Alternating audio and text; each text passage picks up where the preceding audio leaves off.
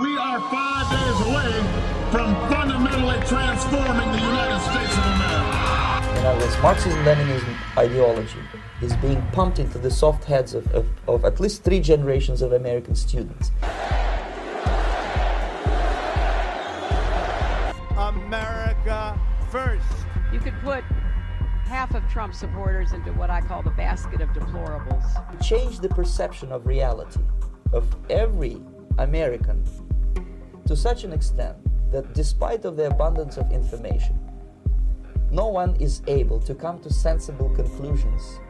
For too long, a small group in our nation's capital has reaped the rewards of government while the people have borne the cost. The racist, sexist, homophobic, xenophobic. God bless America, my home sweet home. Hey guys, welcome to this episode of We the Deplorables. I am your host, Sherry Wilson, and I want you to consider this podcast as a safe place for faith, family, and freedom. It's where we examine things that are going on in our nation and in the world and have some practical things that we can do as Americans, as citizens of the kingdom, people that are patriotic, because we know that God loves this country. He loves all nations. He views them actually as people with their unique gift sets and calls and purposes. He's deposited resources in every nation in the world that's, meant to prosper them. But, because of the fall and greediness of man and the power-hungry people, that doesn't always work out the way He's got planned. And so our role as the people of God is to, number one, know what's going on. Number two, Holy Spirit, what is my role? How can I impact what is going on? And so today, I want to start off with Canada. You know what I'm saying? I mean, what on earth is going over there with those truckers? It is exciting what is happening. It's also discouraging at the same time. When I look at America being founded on liberty, which is basically the marriage of freedom with morality, meaning that liberty is controlled by good morals. And we were founded as a Christian nation, in spite of what some might tell you, even other people that say they're Christians.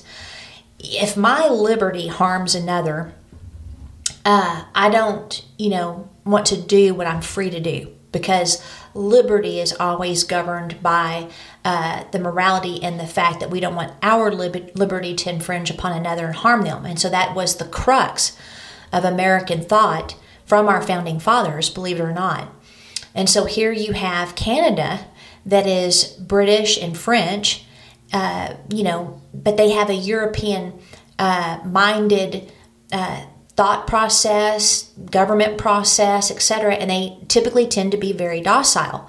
And so here we've got truckers in a country that was not founded on the American ideal of liberty, and they are forcing change against a tyrannical government, and they're taking a stand better than Americans, unfortunately.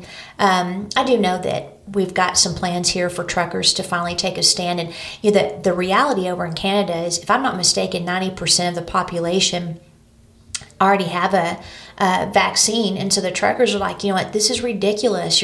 You're affecting our livelihood. We can't cross borders unless we have the vaccine. I mean, it's just ridiculous. And so they're taking this stand.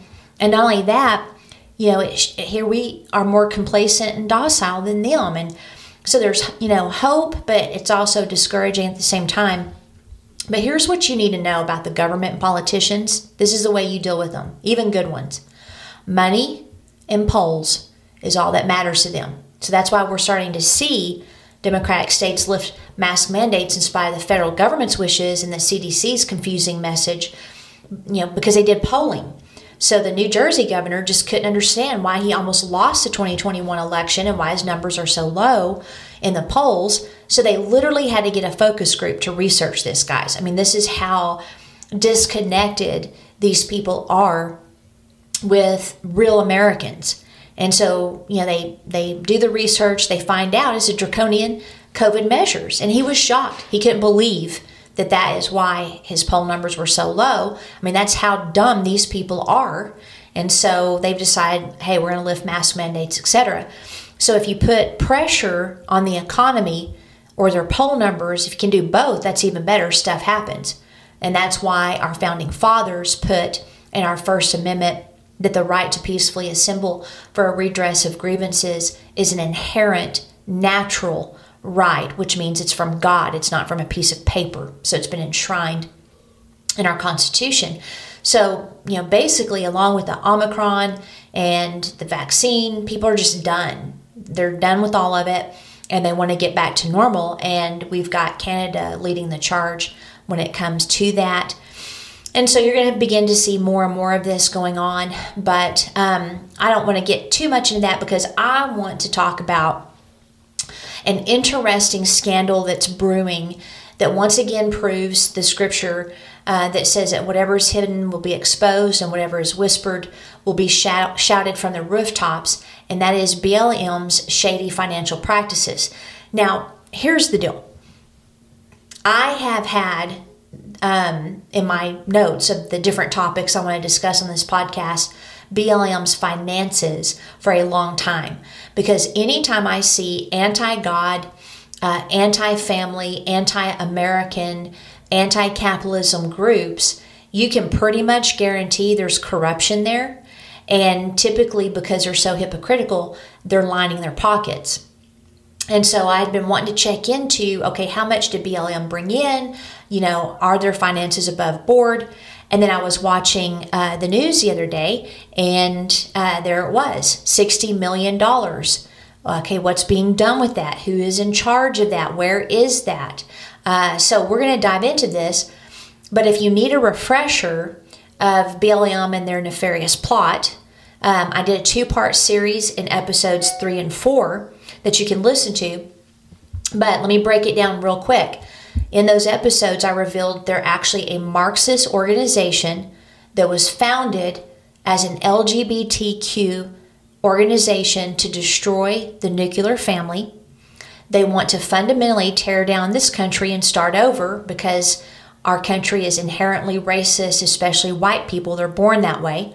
So they want to start over, and they're willing to use chaos and violence to force the people to comply with their socialist agenda. And so that's why you have these DAs bought and paid for by George Soros that are actually reforming bail to where people can get out easier, reforming what murder should look like, et cetera, et cetera. That's a new story that's coming out of Illinois, that they actually want to lessen the standards for murder so that if you didn't intend to kill, you may not go to prison. So they're doing this on purpose. It's not that they're necessarily dumb in the idea of not organized or strategic. They're crazy like a fox, but they're dumb in the idea that this can, even work and produce the results that they think they're going to get. Also, I proved in that podcast, and this is stuff from their own mouths. This is not stuff that I'm just coming up with. I actually played clips that prove everything I'm telling you. But they also use witchcraft. And in one of the episodes, I think it was episode 4, I played a clip of a witchcraft ceremony being conducted by one of the BLM founders in a Methodist church. They're also pushing critical race theory. I did a 4-part series on that. After my series on BLM, might have been a couple down the road because I had to do a lot of research. Now, from the start, big corporations adopted them with their money and messaging, and even Disney, as far as a few days ago, this report came out, they've created a cartoon for toddlers to deal with white microaggressions. Okay? Now, these are toddlers. Toddlers don't see race. They see playmates. Now, at a certain age, they do begin to see race.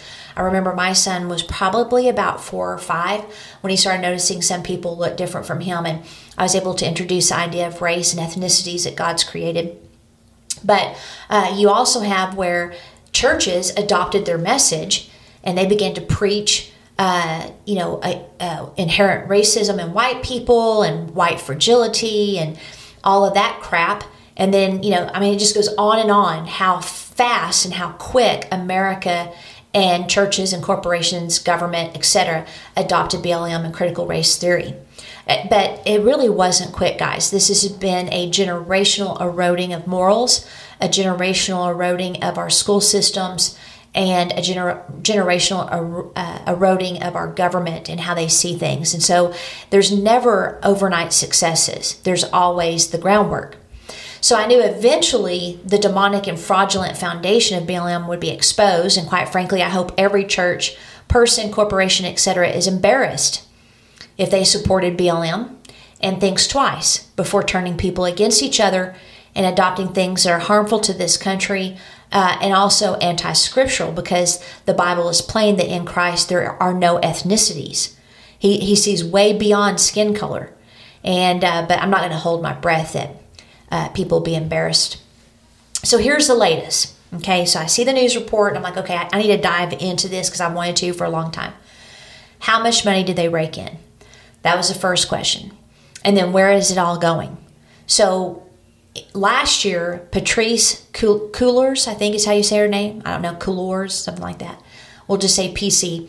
She's one of the original founders, and reports came out that she's buying fancy $1 million plus homes, which again was a lot of hypocrisy considering they want to bring in socialism, which by the way, socialism is actually another form of capitalism, because capitalism requires capital, resources, money, people. So does socialism. It's just a different form of capitalism.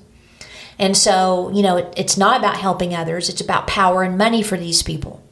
So toward the end of January 2022, the Washington Examiner, and I have all these links in my show notes, investigated BLM's handling of donations, and they shockingly discovered that BLM, quote, has no known leader in charge of its millions since its co-founder resigned in May, so that was Patrice, and that the Los Angeles address it lists on its tax forms is wrong.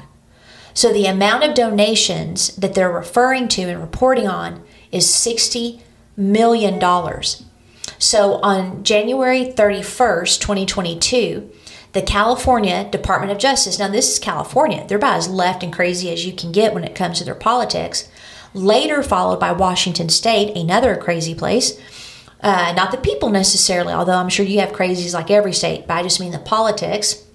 They wrote a letter to Black Lives Matter Global Network Foundation, Inc. So that's the parent network, the parent organization for BLM. And then they have a bunch of grassroots. And they demanded information on the $60 million. And they warned the board that if you do not produce information on how this money is being used, where is it at, and who is in charge, then we're going to hold you personally liable. So a lot of people don't know when you serve on the board of an organization, you can be held liable if you don't comply with things like this. And they have 60 days. So that was January 31st. They also pointed out in the letter, which you can see at the Washington Examiner's website, that they were delinquent with the Registry of Charitable Trusts because they didn't file their annual reports. So what this is I have a nonprofit, and so once you set your nonprofit up, you have to file yearly with your state and the IRS. Now, depending on your city and county, you may have to file in those areas as well, but most of the time you file an annual report with your state, and then you file a 990 or a 990N, I believe is what it's called, with the IRS. The only difference is that with the 990N, it is simply for those that have a smaller income, but the 990 is a longer form, so you have to give more details on how the finances are being used. You also, by law, have to have a board that oversees the finances. Now, I've talked about the fact that if you're a church, you don't even need to have a 501c3, and quite frankly, I wish I would have known before I formed ours. However, the purpose of a nonprofit board is not necessarily to further the nonprofit itself, but to make sure the finances are being used appropriately and toward the nonprofit's mission. And so that's the purpose of the board. It's not to line their pockets, okay? Like you can't get paid on a nonprofit to just be on the board. Now, you can get paid if you're running the nonprofit as the executive director or even the president because you're doing the day-to-day operations. So there's just some strict things. You have to put these things in your bylaws that lays out how the finances will be ran, any debt, et cetera, et cetera. They also told them that they're prohibited from soliciting, quote, soliciting or dispersing charitable funds in California until it submits its 2020 Form 990 and other financial records to the state. So they have to get those filings up to date. Now, you can read the letter at the Washington Examiner post I have in the show notes. Weeks before, so this is even before California, Washington State ordered BLM to, quote, immediately cease fundraising due to their lack of financial transparency, but they've continued to do so since then. So as of February 2021, BLM closed out 2020 with $20 million, but the total donations they're able to assess so far was actually $90 million. So it appears that $30 million was distributed to partner organizations, and then that's where the $60 million number is coming from, like what's going on with that money. Operating expenses are at an estimate of $8.4 million. So that includes staffing, operating, admin costs, along with civil engagement, rapid response, and crisis intervention activities. My take on the crisis intervention would be burning down cities, but whatever. So no telling what they've gotten in as far as donations since then.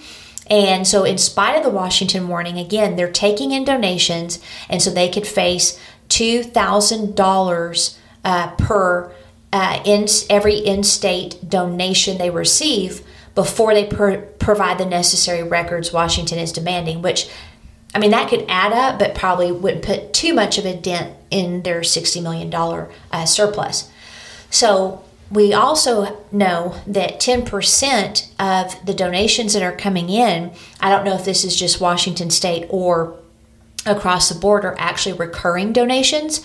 So it's like our donations to Tunnel to Towers or St. Jude, we just have it automatically done each month. So 10% of those are coming into BLM.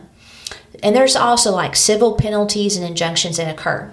So the lack of transparency in its finances and operations should be major legal and ethical red flags.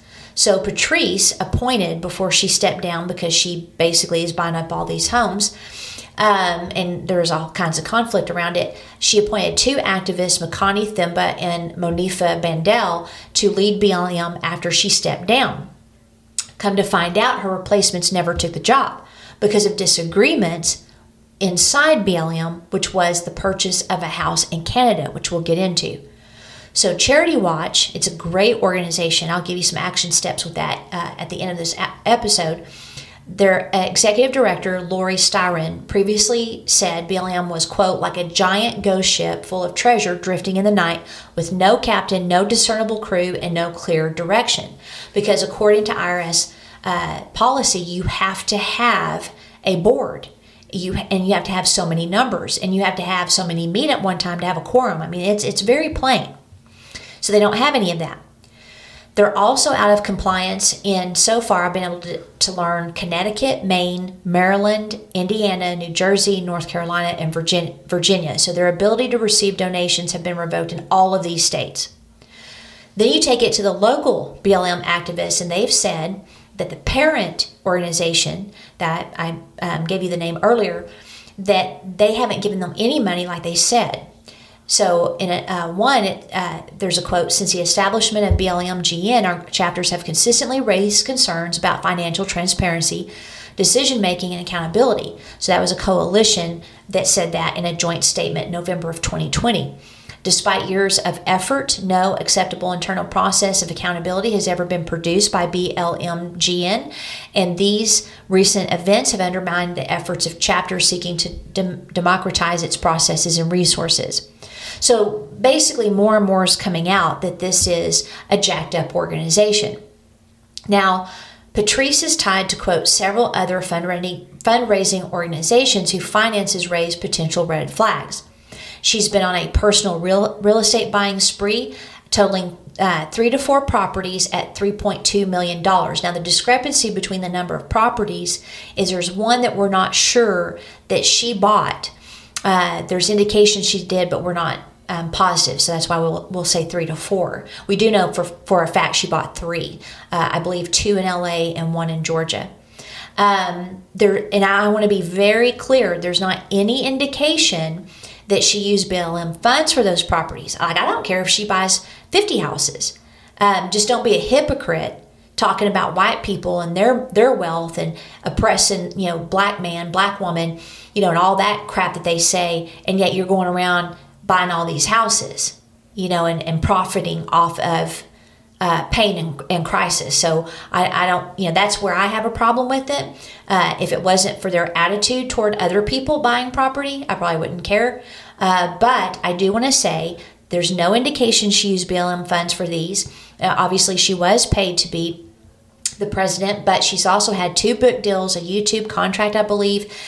And then she's working with Warner Brothers for dramas, comedies, docuseries, and animated programming for children, young adults, and families. That way she can brainwash others in America and let everybody know how racist white folks are. But if it comes out that BLM funds were used, I wouldn't be surprised, because, again, any organization that is quite frankly anti-God and demonic, there's going to be corruption. It's just a natural thing. But I want to be very clear, there is no evidence that she used BLM funds to purchase her 3 to 4 houses. But if it does come out, then we'll find out. Now, it's been uncovered that, quote, BLM and other activist organizations under Patrisse Cullors, or how you say it, control, offered contracts to an art company led by the father of her only child. We know that BLM funds were transferred to a Canadian nonprofit, M4BJ, run by her quote-unquote wife, and they've been used to purchase a $6.3 million, quote, sprawling mansion that had once served as a headquarters of the Communist Party. So this was in July of 2021. So her wife, I believe, is over there in Canada. She runs that nonprofit, and so they did transfer the BLM funds to purchase that sprawling mansion, and that is what the 2 activists that she was going to put in control were mad about. And again, all these are in my show notes. So Shalomai Bowers and Raymond Howard were the 2 remaining on the board post Patrice's stepping down. And Bowers served as a treasurer of not only BLM, but several activist organizations ran by Patrisse, including BLM PAC, and then the LA-based Jail Reform Group, which is why criminals are getting out to murder other people, paid Patrisse $20K a month and spent nearly $26K on, we could maybe call them loosely, meetings at luxury Malibu beach resorts in 2019. Bowers refused to comment on the status of the $60 million, and then Howard has refused to comment as well, and removed any reference to his work with a, quote, international social justice organization on LinkedIn, because they can be held personally liable as board members. So here's the deal. Neurons that fire together wire together. Perceived and real injustices create a perfect storm for the hashtag Black Lives Matter. That phrase sparked a movement that unfortunately, again, is ran by Marxists who hate this country and all that God stands for. But it was a perfect storm for it to take off. My question is, where are the Christian influencers who can position themselves strategically to step into injustice with truth and actual change? Now, this will require wisdom and cunning, which, by the way, cunning is not a bad word. Wisdom, one of its definitions is cunning. We need to be shrewd. One of the indictments of the Lord is the children of darkness are more shrewd than the children of light. So we need to be able to organize and be prepared for when cops sit on the neck of a black man for 8 minutes, instead of letting Marxists control the narrative and create the summer of quote-unquote love that ended up burning buildings, and a lot of the businesses of black people were included in all of that. Kyle Rittenhouse, that was a result of BLM and what all they were doing there. I mean, it sparked this chain event. I mean, maybe that's you. Maybe you're the one that's called for that very purpose. I don't know. But we need very smart and wise Christians to step up to the plate and be prepared to enter those crises. Like in Canada, what we're speaking of, you won't see this on the news, but it's actually a Christian movement. The man who started it is a believer. People are getting baptized over there. Worship music is playing. And in spite of the false flags of Confederate flags and Nazi flags in an attempt to smear the movement. It's not working because we learned about all of those post January 6th, so we know what they're up to. So it really is a question of, could it be me?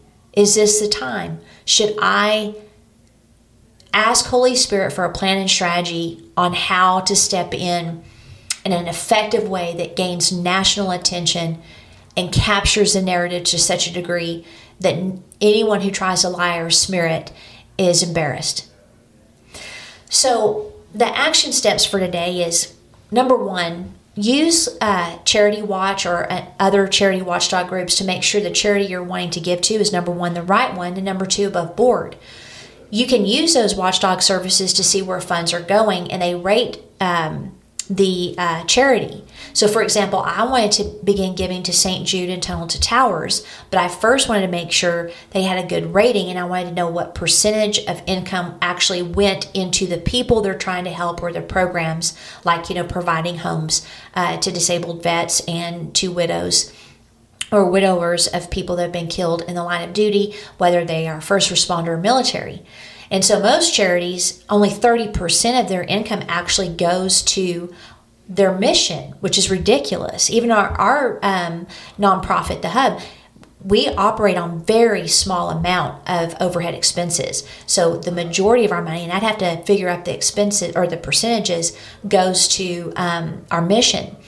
And so these are important things to look so you can check in the rating. And I found out with Tunnel to Towers and St. Jude, both of them were like 95+%. And so I knew they were careful with their funds. I knew they keep admin and salary costs in check, and their heart matches their use of money. And then, as always, go to the hubapostolictraining.com and download the Take Action Save America resource. I'm getting some other ideas I'll probably update that with. And then also, I included in the show notes, I didn't have time to get into this today, but there is a link to a U.S. News report on a Shaun King, who has been a major player in raising money for Black Lives, not Black Lives Matter, but Black Lives in general. It's an interesting read, and it shows once again that when people get a hold of your money in a nonprofit, they can sometimes just decide to do whatever they want to do. And so there's a lot of speculation there. The way I look at money in our nonprofit is, it is not mine. It's God's. And people entrust that to us to steward it well and on the vision and the mission that we have, or they wouldn't have given it to us. But that is inner integrity. So a lot of nonprofits, people that don't even know Jesus are running them, or people that know Jesus but have no integrity are running them. And that's where the scandal, that's where the money being skimmed and lining people's pockets and making them rich comes in. So it's a very interesting read. I'd suggest that you do it or read it. And then I want to recommend, I know it sounds weird and you may get offended, but if I was scared of people getting offended, I wouldn't have this podcast. The Search for God in Guinness is by Stephen Mansfield, is an absolutely fabulous book. It has nothing to do with what we've talked about today, but I was thinking, what is something that's unusual that I can recommend to them to read? And you've got to get The Search for God in Guinness. It's one of the best reads, especially for those of you that are in the marketplace, that you're called to the marketplace. It's one of the best reads of how God works. And Guinness is referring to the beer company. I mean, it's just absolutely fabulous how that family and that product transformed people's lives, and they did it through God. So it's a really, really good read. And so I want to finish up with our good news, and I got the link so you can read this yourself. But there's a cat named Ginger that's been stealing hundreds of toys and presenting them to neighbors. So Kay McCall and her husband were moving to a new apartment last year in Ferny Hills near Brisbane, and they met a ginger cat who hopped over the fence looking for a head pat and chin scratches. And so every day this cat, would go over there, but they also started noticing an accumulation of toys in their yard. And they didn't know where they were coming from until they caught him in the act. So it turned out the orange visitor was bringing more than affection, he was bringing them toys. McCall says he left in their yard several odd socks, a school t-shirt, and lots of toys. He brought a beautiful little Peter Rabbit, and after a while we just accumulated a ridiculous number. I mean, it's an entire table full. You can see the picture at the link. So they decided to post a picture of Pirate Kitty and then his haul in the Facebook group for locals to see if any of the toys belonged to the neighbors. And indeed, dozens of people reported that they had been visited by Pirate Kitty, and they recognized some of the plundered items, and he instantly became a local icon. Eventually, they tracked down the cat's loving owners, and they established that no, it wasn't a vagabond. It had a home nearby, but they couldn't keep him from wandering off. So they asked the McCalls if they were able to help him find a new home, since it was impossible to ensure his safety. And so a local resident named Ingrid Moyle, who regularly fosters stray animals, had recently lost some family members, and so she decided that a new lover in their home would be a good idea. So because Pirate Kitty didn't respond to his actual name, Johnny, Moyle calls him Kylo after one of her favorite angsty Star Wars characters. I was a Pirate Kitty fan from the very first post, and then I saw the post that Kay put up saying his previous owners couldn't keep him anymore, and she decided to turn him into a indoor cat, which is really easy, and he's ended his chronic thievery because he can't do it anymore. And she said, I have a very, very large box of toys of different sizes and shapes. So I just tipped the toy box on the floor downstairs, and then he just drags some toys up to the upstairs room where he presents it to his new mother. And that's actually a cat trait. They like to catch things and present them to you. It's a sign of love. So anyway, I thought that was a great way to end, and I will see you guys in a couple of weeks. And I almost forgot. God bless America.